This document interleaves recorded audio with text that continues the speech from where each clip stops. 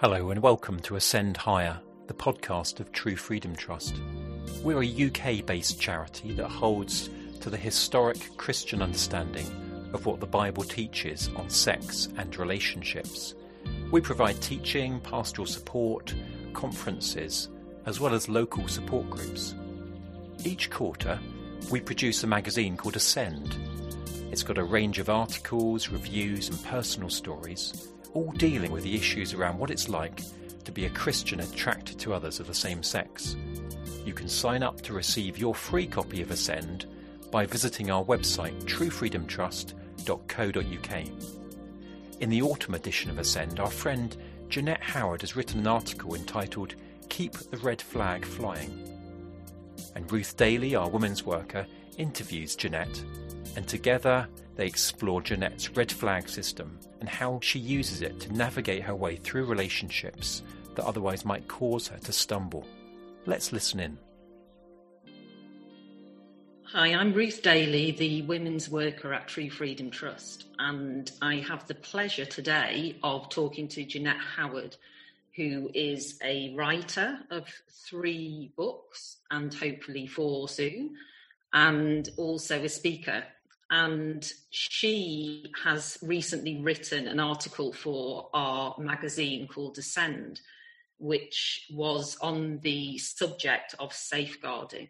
And we asked Jeanette to write about a system that she has, although we might not call it a system in the end when we talk about this, but it's a way of putting into practice safeguarding measures regarding friendship. So, hi, Jeanette. Hello. Before we get on to that, I would really like to ask you about what you were like as a person. I'm going straight into this. What you were like as a person before you became a Christian in 1985, because I think that's important when we look at why this system was put in place for you regarding friendships. So in the article, you talk and you use these words or phrases. You were like a pendulum on an overwound grandfather clock. You talk about emotional mania, unsustainable turmoil. You went from 0 to 100 in your friendships, and so dependency to detachment. You also use those words. Can you talk to me a bit about that? Because we need to know, I think, what you were like before and what, after you became a Christian, you became, or you're in the process of becoming. Sure. I'm an introvert by nature, so making friends is not easy. I don't do small talk or chatter. I'm just not interested. And I'm quite happy with my own company, and even with I'm with someone, I don't need to talk. All right, so that essentially, and in school, I never got into groups. Now that's partially out of fear that they would get to know me, you know, and know the fact that I struggled with same-sex attraction and all of that. So there was a setting apart by myself as a security, as a safeguard in that respect, fear of exposure. So I was, I suppose, a bit like a butterfly. I'd flit from group to group. So I was good at sport, so I was there. I was good at art, so I was there. But I never stayed in a group. I never had a group mentality or anything like that. So it was just acquaintances that I had. And then, of course, that sets you up for all kinds of things, not having any depth to relationship. And then I would just fall for a girl, usually a year or 2 above me in school, and everything would just be poured into this person. And so that's what it was like. So it was acquaintance. You are going to satisfy everything in my life, all my needs and everything like that would then be launched on this poor person, and they had to fulfill everything. Right. So in 1985, something amazing happened. You became a Christian. And I'm presuming that you, at that point, realised that the way you were living before was not perhaps the way God wanted you to live. And can you tell me a bit about that, about how you became a Christian, how you were saved, what were the important things that attracted you to Christ? Well, I was living in Australia at the time, and I had a girlfriend, and it just so happened we started off living together before we were partners, because I was working in a girls' boarding school, and she was a Christian. In fact, the whole school was a Christian. I was one of the very few non-believers there. What didn't interest me in the slightest was anyone giving me 5 minutes of their time to tell me I needed Jesus. That annoyed me above and beyond the call of duty. I guess that's why I'm such a rubbish evangelist now. It's like, I remember being so angry. How could anyone possibly want to hear? But anyway, as our relationship grew in depth, so did my interest in Christianity. And she would go to like a Bible study on a Wednesday evening and come back a very different person. I recognised it. I don't think she did, but I recognised there was a difference in her for the rest of the evening. And then it all kind of returned to normal again on Thursday morning. So I just had to hang in there, really. But I got more and more. That's when I started going to church and everything. But I knew, it's interesting, no one said a word at all. I mean, no one knew. We were not open about the relationship, but, you know, an astute person would have suspected something, let's put it that way, although she had never had a gay thought in her life prior to this. Yeah.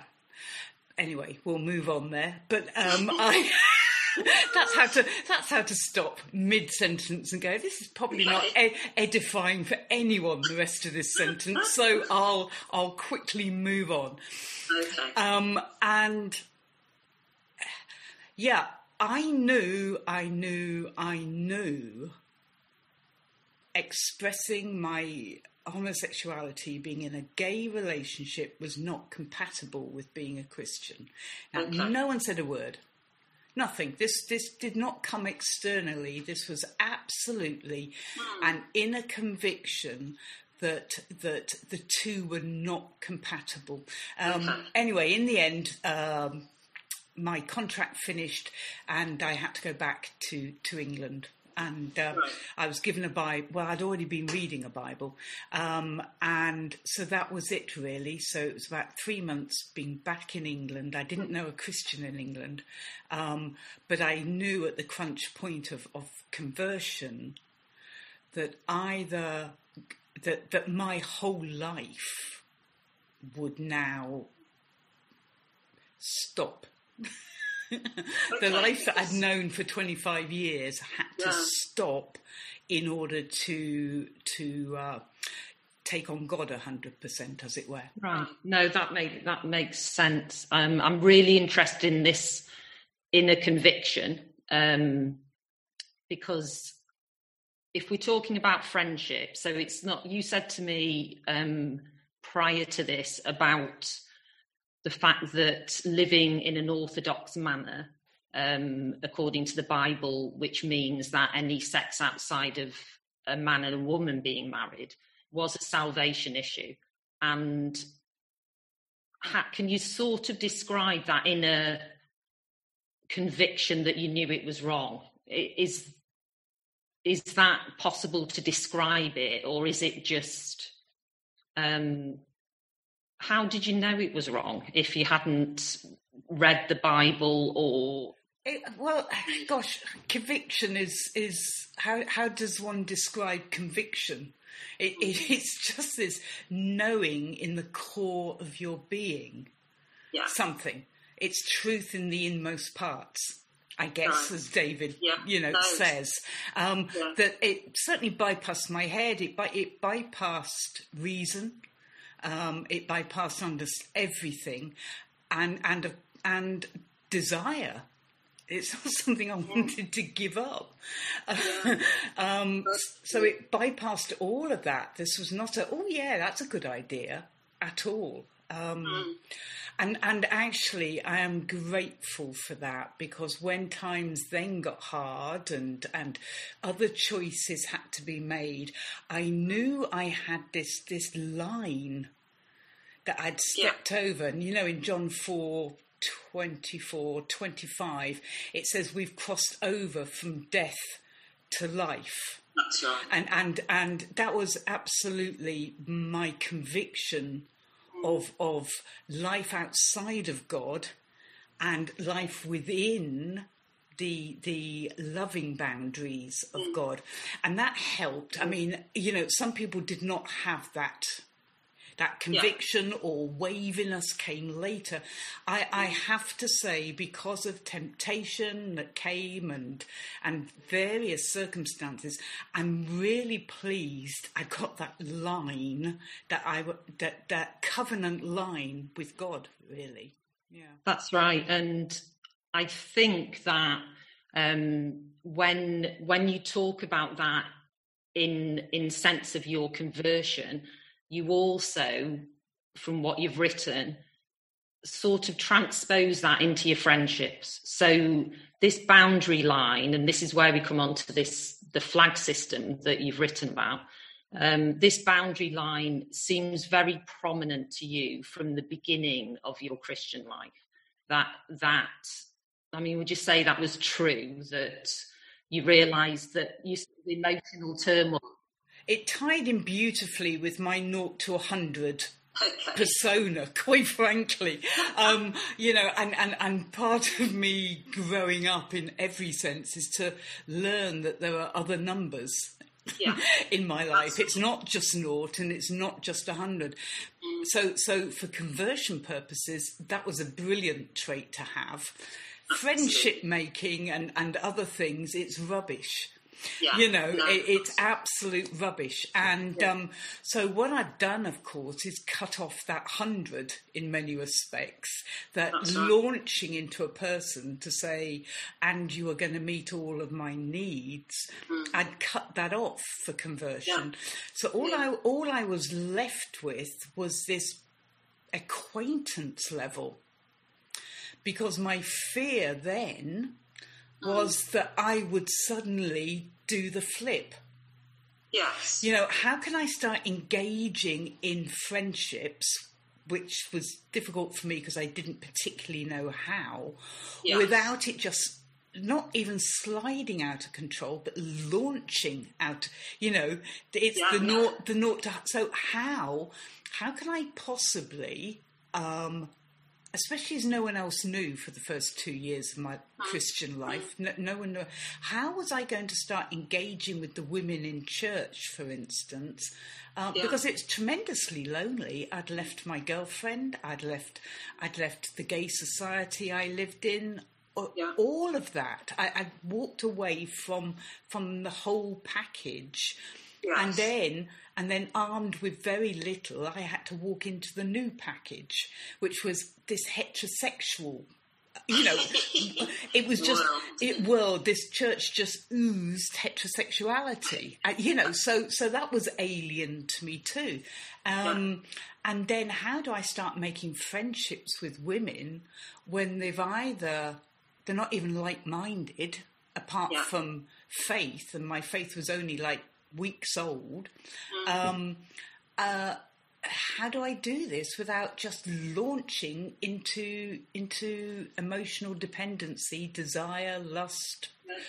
That seems very astute of you. It seems we will get on to what this system is, but it seems to me that you can't set up this system without being aware of what you like and your emotional state, who you're attracted to in the beginning. So I'm I'm not same sex attracted, but I know that in general, obviously we all have friendships, and in general we are attracted to people. It's not just whether we're sexually attracted to somebody. It's for all manner of reasons that we find people attractive.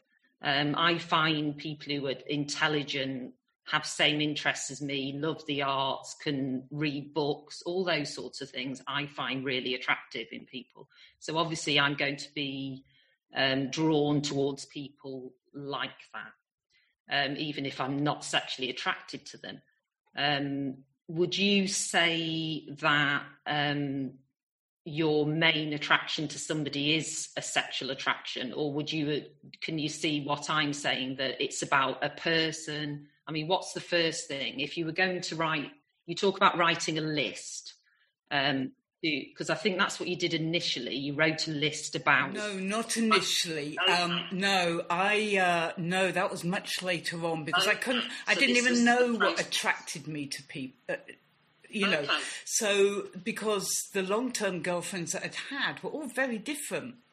So it's like, I don't even have this type in any, so therefore I couldn't even go armed with, if they're 6'4", blonde, with blue eyes, and absolutely that's the one kind. I didn't have that. They were all very different, ranged from 30 years older than me. Well, that's so much more difficult then to write a list, because if they have all different characteristics, could you generalise them? Well, I tell you what I did. So I would launch, all right, and it's like, so let's say they were interested in drama, they were funny, all of that kind of thing, all right. So that would go, tick certain boxes and everything like that. Could get the same wavelength and everything. Then I start thinking, oh no, I must be falling in love. You see, it was absolute ignorance on my part, because I'd only ever gone from acquaintance to you are my lifelong partner. So when I started wandering down there, we've got an awful lot in common, and she's pretty. Yes. All of a sudden I could feel the engines revving up, ready to go to 100. It didn't matter if she was gay, straight, or married, single, irrelevant. So what I did do after a period, a few years, really, because then I stood back and aloof almost, because if I shared myself, it meant we got closer. Right. So did you do that deliberately? So you knew that standing back would help you in the long run to assess? Well, help me in the short term from not falling in love with and that yearning. Because you've got to remember, I'd not addressed anything. At all, that's right. Because there was no one to talk to, there was no books to read or anything like that. So what I did so this is where I did it. I made it. I did the headings of the women that I'd been in a long, a significant relationship with, and what I did was write down their characteristics. Okay, each one of them and everything like that. A bit of overlapping, but not really. Right, and then this what was I found really helpful for me was that when I'd go off into dreamland or the what if land or the I'm consoling myself land, it was always memories of a particular person depending on what I needed. That's quite profound. You were able to relate what you felt and relate that to the person you felt it with. Well, what I would do, so whatever I was feeling, needing, whatever, what I found with this list was, let's call her Jane, okay? Yeah. She was my first, I was with her for 4 years, and she was 30 years older than me. Right. So she offered care, concern, stability, security, okay? all those things. And it's like, so if I'm in real life, what would I start dwelling on? Okay. What I was longing for was care, security, and then I would start going back, daydreaming memories of time with Jane. Yes. So, and then with the other ladies, depending on what actually was going on inside of me. So that was really quite interesting because, of course, you've got this whole thing of take every thought captive. That's right. And I was just going, this is what I need now, and recalling, of course, all the good memories. You know, we don't recall the bad ones; we just recall the ones that actually feed the need at the moment. And this was quite fascinating for me. So it's like, because they were never all four together. No. At all. And it appeared to have no rhyme nor reason to it. But actually what it was, that four of them, they all offered a different clump of need meeting. Yes. So I can totally relate to that because I know the women who I'm friends with and what I find attractive about them. But I also know that in the past I've had a couple of friendships that haven't been healthy. And it's always been my lack and the things that God wanted to heal in me.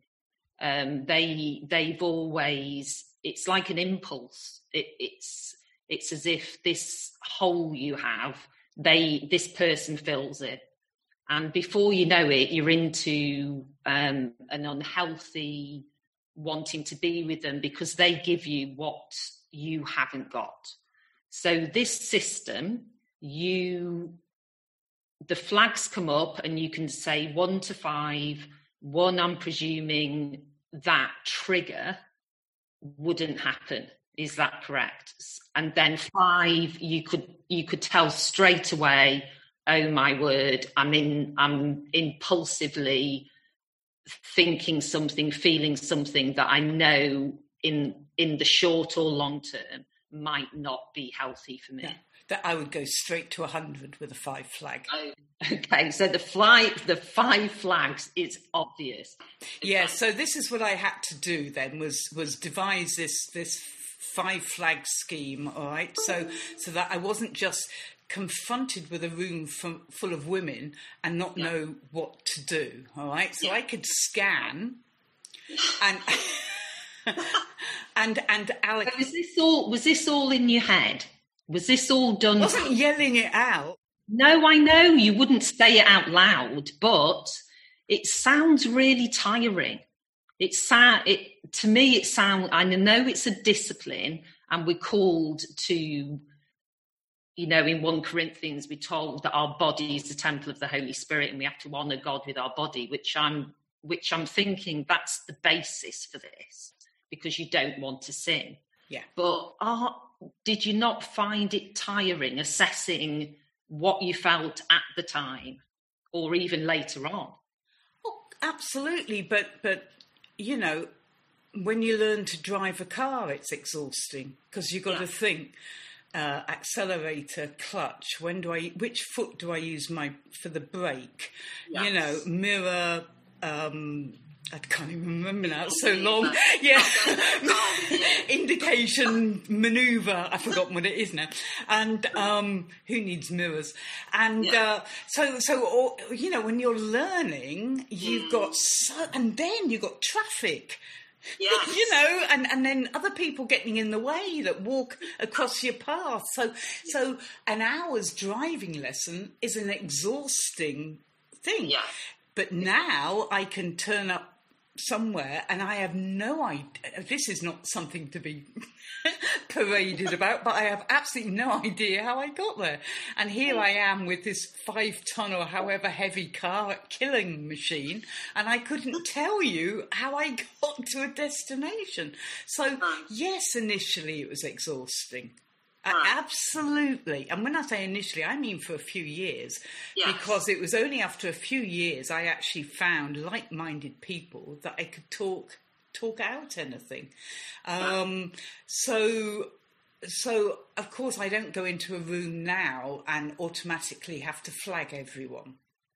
Okay, because that, and also I'm thinking, if I really want to get into a friendship, you know, and you talk about boundaries, and that's really helpful for me, that we can flirt with boundaries quite a lot. So how stringent are you with the 5 flagger? And do you ever lie to yourself about whether you find that person attractive? Do you ever flirt with danger? I certainly have done. All right. Even when I've created, I can think of one person in particular, 15 years ago, 17. I know it sounds so long now, but there I had 2 or 3 people that I spoke with and shared with and everything, but I didn't share this flagged woman. Okay. So you omitted her on purpose? Yes. Yes. Okay. Because it was like, no, it's only 3 flags. Okay. This is how I've reasoned most of my life. It's only half a cake, you know. It's only I'll cope. It's only 3 flags, and of course the heart is deceitful above all things. That's right. You see, and there's a knowing that speak it out. Why are you not speak? And it's like, because I want it to be 5. Yes. I want it to be something. Yeah. That's right. Or I need it to be something. I can't. You can know 80% of me, but this I'm keeping to myself. Yeah. Okay. That's really honest. Thank you. And it caused chaos. You need to know that it became one of the most dependent relationships I've ever had in my life. It was life draining, and that for about 5 years I had to work through that. So wow. yeah. So looking back, did that help you not to do that again? Yeah, that was the last one. I mean, we learn, don't we? We really do learn.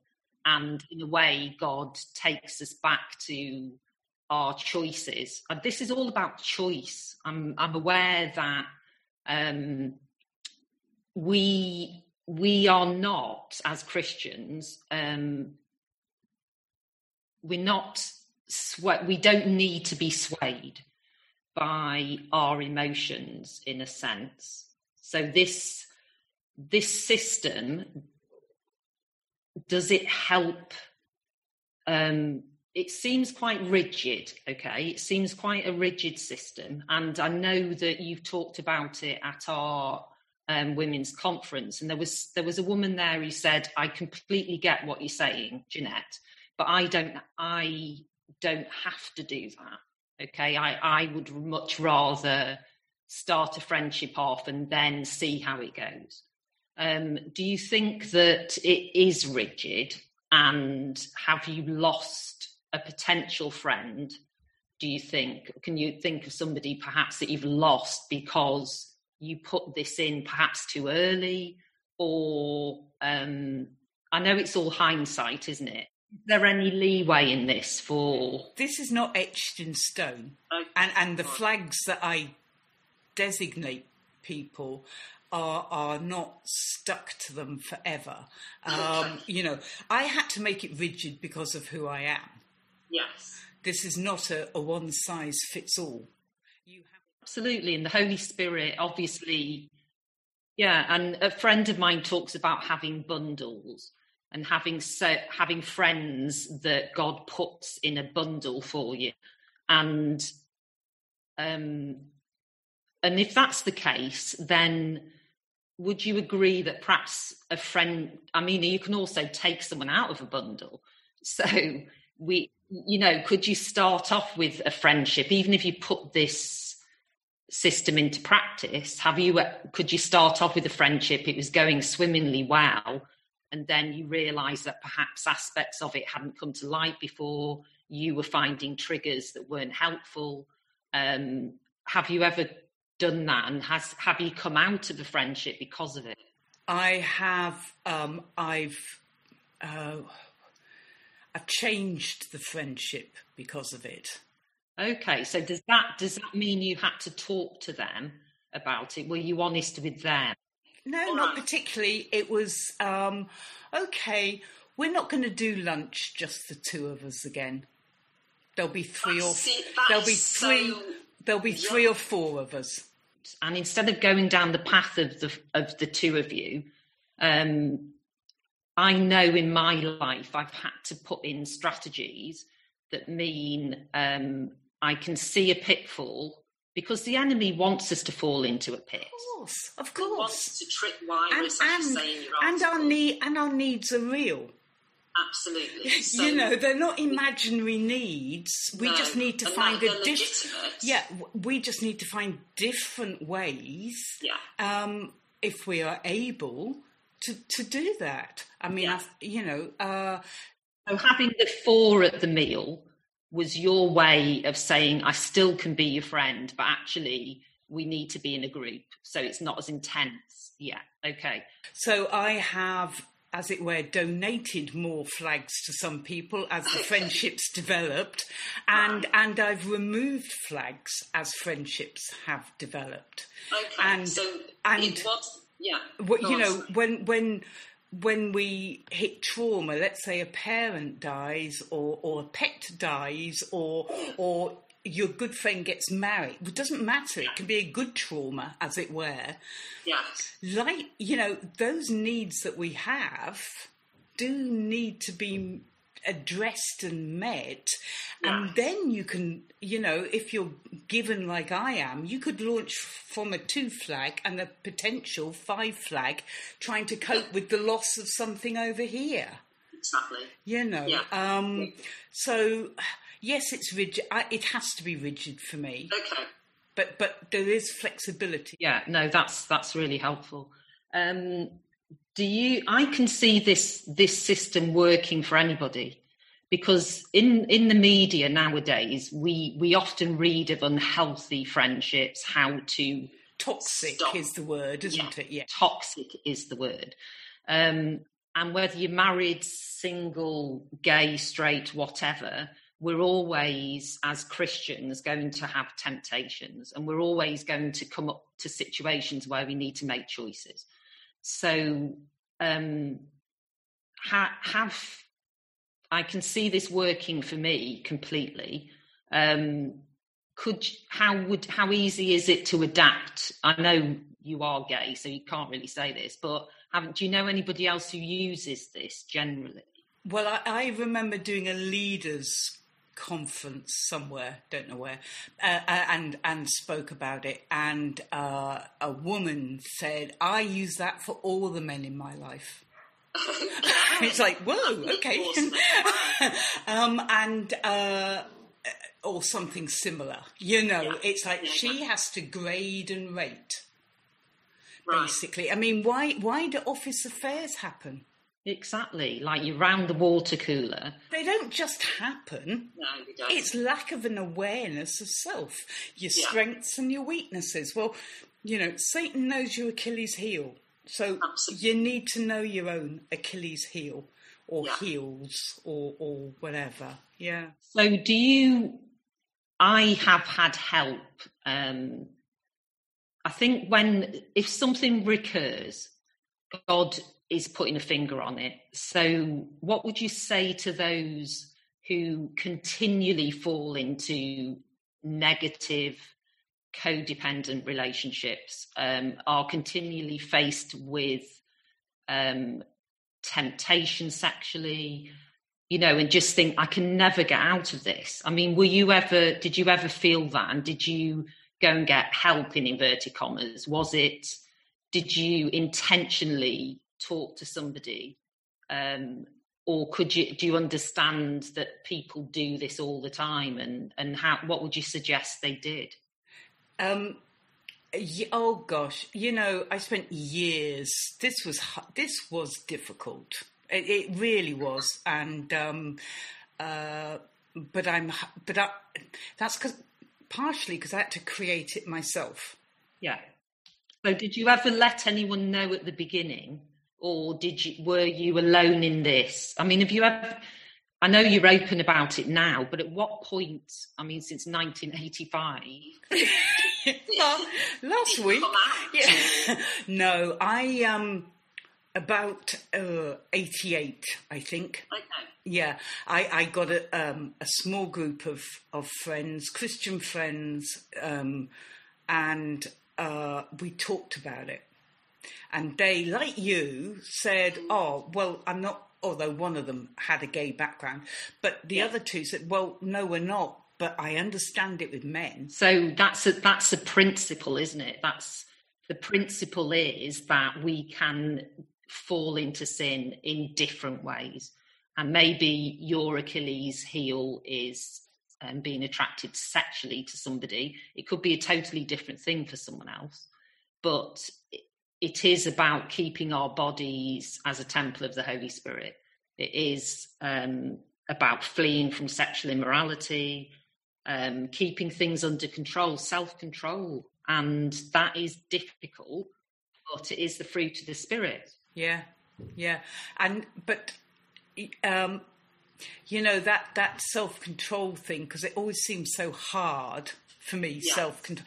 But it's like, why am I doing it? And it's like, because someone is more important than that, and that person is Jesus. Because my relationship with him is more important than anything else in the world. There's got to be motivation for this self-control, long-suffering patience, because it sure as heck isn't in the natural self, not with me anyway. No, because we're told to just go with our feelings, whatever feels good. You know, love is love, etc. You know, if you're not hurting anyone, all those things that actually aren't true in the Bible. Can you tell me about this decision you made, just to pull you back to that, because it's really quite a thing that you did last year when was it a friend of yours asked you to meet up with her? Yeah, it was actually my ex-partner in Australia, and the relationship only stopped because of distance. All right, so it didn't stop because we fell out, and it also stopped because I became a Christian. Yes. So, which was the main thing, apart from 10,000 miles. But you can overcome that if you want to. Yes, that's true. I had a terrible telephone bill for the first year. But yes, so it stopped because I'd become a Christian, not because I'd fallen out of love or we'd argued or anything else. In my estimation, she was the one I wanted to grow old with. Okay. And but it was last spring that I got a friendship request from WhatsApp or something like that. I can't remember. Yeah. And it was her. And the photograph was her with two adult children, and everything like that. And so I accepted, and then found out, you know, she'd been widowed and all of this. And I have to say, I started trolling the photographs. Past photographs and everything like that, and then she'd got a conference in Brighton, which is 20 miles from me. In the summer, she'd be there for 3 days, and could we have lunch? Yeah. And so this is 35 years later, and a lifetime later, and my initial thought was, yeah. And then everything started internally emerging. And I thought, well, it'll only be lunch. It's in the public. It's da-da-da-da-da. So reason. But I knew what was beginning to churn internally. So I spoke to my accountability prayer group, and of course, as far as they were concerned, it's wave every single red flag that you own, woman. Even more than 5. Even more than 5. Get the regatta bunting out, you know.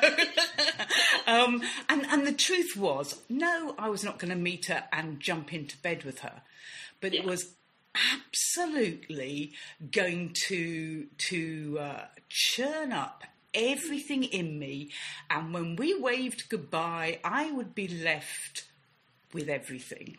Yes. Plus an up-to-date memory of her. Absolutely. Her voice, everything about her was just, and it's so I chose not to meet her. That must have been painful. It was exceedingly painful. But Firstly, it surprised me the depth of response, even after all this time. Right. And it also shows that we can't second guess any feeling we have. We can't say, oh, that's not going to happen, or I'm quite strong on that aspect, because we're often launched, emotions are emotions, aren't they? They come from deep within, and so they launch us into something, and that if we listen to them, you realise that before you knew it, you would, no matter how much of a barrier you think or a boundary you had, you realise before you even met her that you really could have been back in that time with her. Totally. Yeah, I'm not saying physically, but certainly emotionally, everything. And partially as well, I guess, because I've not really moved on. She was the last relationship and the one that I wanted to be for life. Yeah. I think that will really help our listeners, because they can see you as a mature Christian who has same-sex attraction, but even now, after 35 years, you still have to make decisions to walk this narrow path. Does it get easier, do you think? Well, it does, until something like that gets thrown up. Yeah. Yeah. So, and it would if I didn't have to be in this business. I came out of talking about same-sex attraction and all of that for 15 years. And I have to say I barely thought about being gay, but I have to keep talking about me, my story, this, and so it almost keeps me there. But it is what God has called me to. Absolutely. I suppose God that you're doing it. I suppose it's no surprise that a friend bought Tim Keller's The Prodigal Prophet about Jonah from my Christmas present last year. The prophet who keeps running away. Well, that's my heart, really. It's like, and he keeps hauling me back. So, That's brilliant. What would you say to somebody who will hear this and think, that is what I want to do, that's what I need to do in my life, this system, I'm finding it really apposite what you're saying? How could they implement it? Could they do it themselves? Would you advise them to talk? They could, which of course is what I did, but I would suggest is, do your list by yourself. Yeah. Prayerfully, do your list by yourself, prayerfully. Holy Spirit, please reveal to me the specific characteristics that drew me to this person, that caused, or that finally meant I loved this person and everything. So I would do that alone, just with the Holy Spirit, and ask him to reveal. So you're not trying to dig anything out. No. It's like, because the Lord knows you want to move on. You want to pursue a life of holiness. That's all right? So I would do that with the Holy Spirit. Okay? So get your list going and everything like that. And then and you may find you have to educate the group of people that you've got. You know, you tend to have to be educator and then confessor. You know, kind of. You have to be all things to all people, and say this is what I'm learning about myself. Yeah. So it's about being vulnerable, isn't it? But if you're not going to be honest, if you're not going to be vulnerable in front of a chosen few, I'm not advocating you do it in front of everybody, but it's your chosen people. Okay, carry on, Savi. You know, will you walk with me as I start addressing this? Yeah. So it's trusting other people to pray with you, to walk that path. And you would obviously reciprocate that in different areas for them. So would it, you know, if you're not in the public eye, it's still appropriate and useful to have somebody or 2 or 3 people who can walk with you through those things that you find difficult and God is calling you to be healed of. To mature in, to be aware, to know your weaknesses. Yeah. You know, you don't give an alcoholic, you don't take an alcoholic to a pub, give them a pint of beer to hold and tell them, now don't drink that all night. Exactly. You know, it's like be aware of and share with them. And it depends on the group. It may not be reciprocal. They may be just there to help you in your walk. Yeah. Okay, yes. Mentors walking with us, but it may be friendship group. Yes. And you may find what you do is ignite them. Like the lady in the conference goes, oh yeah, I have to do that with all the men. You know, and it causes them to grow too. So you've got this mutual accountability and growth. And I would say about 4 people, because if you're going to do it on one, trust me, you're going to get dependent on them. You know, they're the only ones who understand me. They're the only ones who know me. Go for 4. You're back to square one in a sense, because you're trying to get out of a dependent friendship and you end up in one with somebody else who's trying to help you. Yes, and the chances are on one of those, depending on where you're at, you're going to fluctuate between any of those 4 thinking they can meet my needs. Yeah. All right.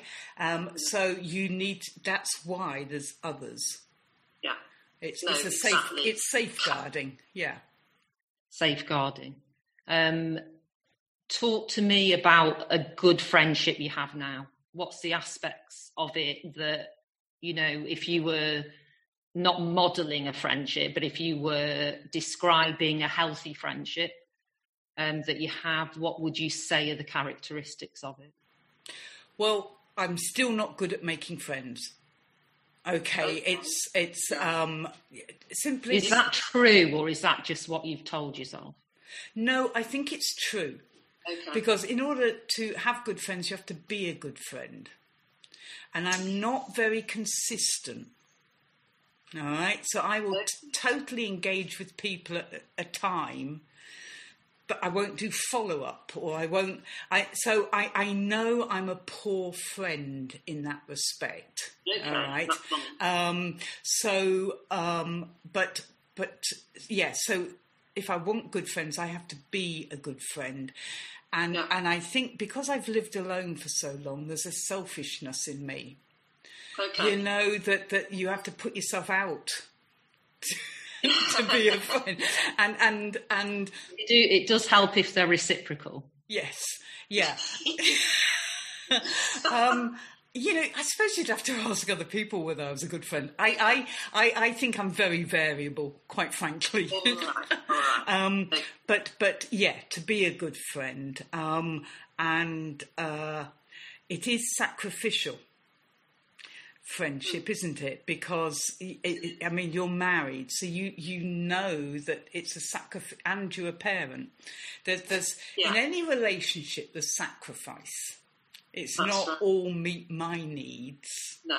So do you often bring yourself, do you have in the friendships that you have now, Do you assess them? Do you talk to them? I mean, with my friends, I think because my husband's 15 years older than me, I'm aware that I need my friends. I'm not talking about, I haven't got a death wish or something like that, but he could die before me. And I'm aware that having friends is really, really important to me.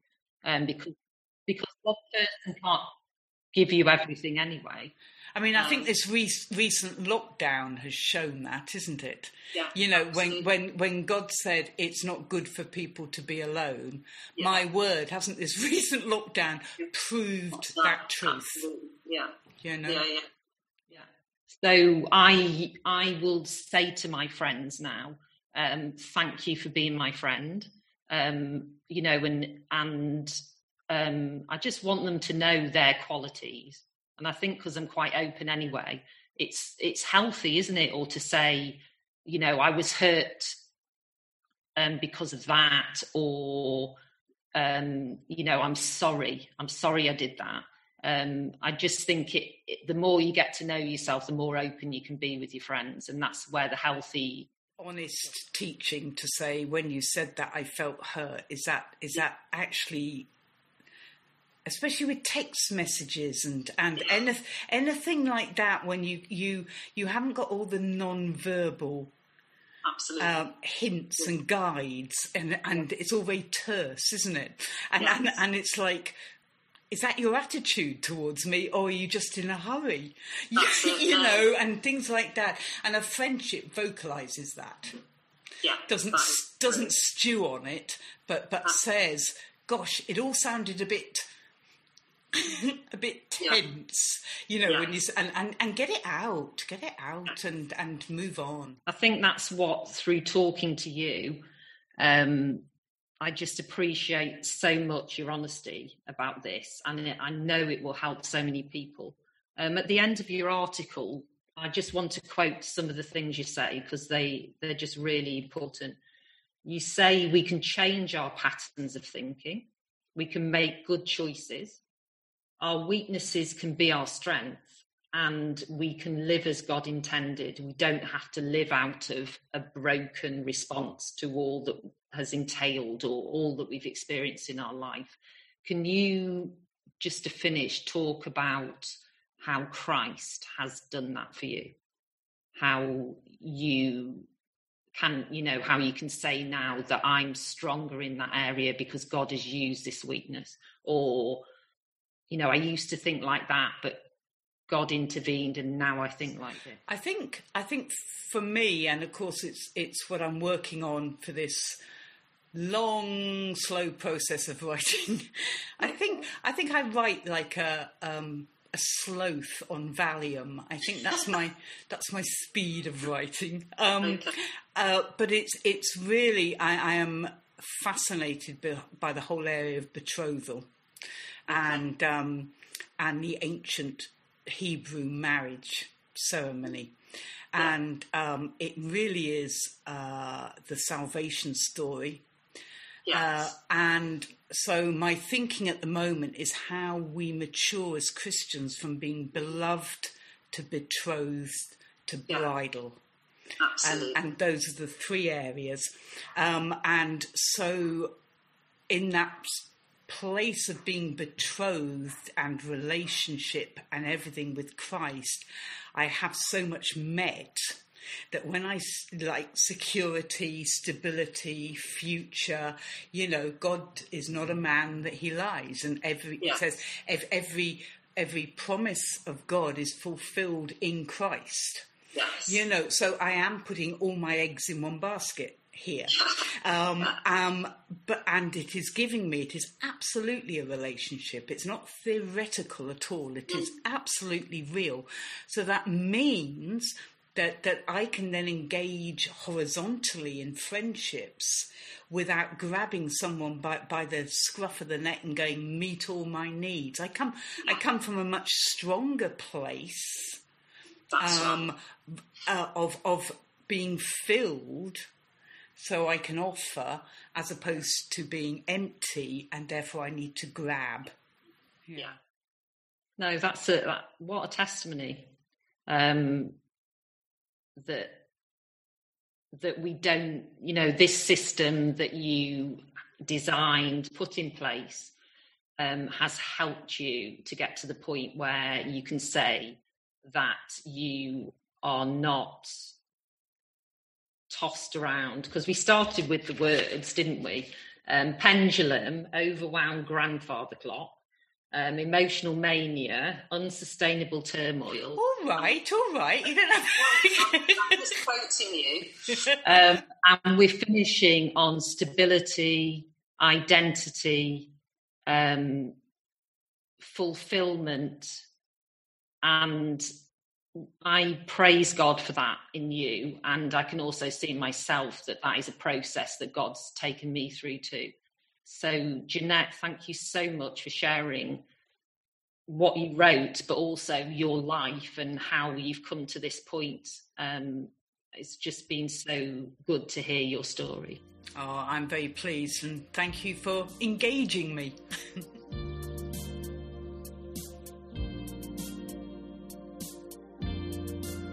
Well, thanks to Jeanette and Ruth for such a thought-provoking conversation. It's been great to consider how we can foresee problems in relationships. I hope you found their conversation really helpful and encouraging. Well, you've been listening to the Ascend Higher podcast. For more information and resources, head to our website at truefreedomtrust.co.uk or follow us on Facebook or Twitter. Thanks for listening, and bye for now.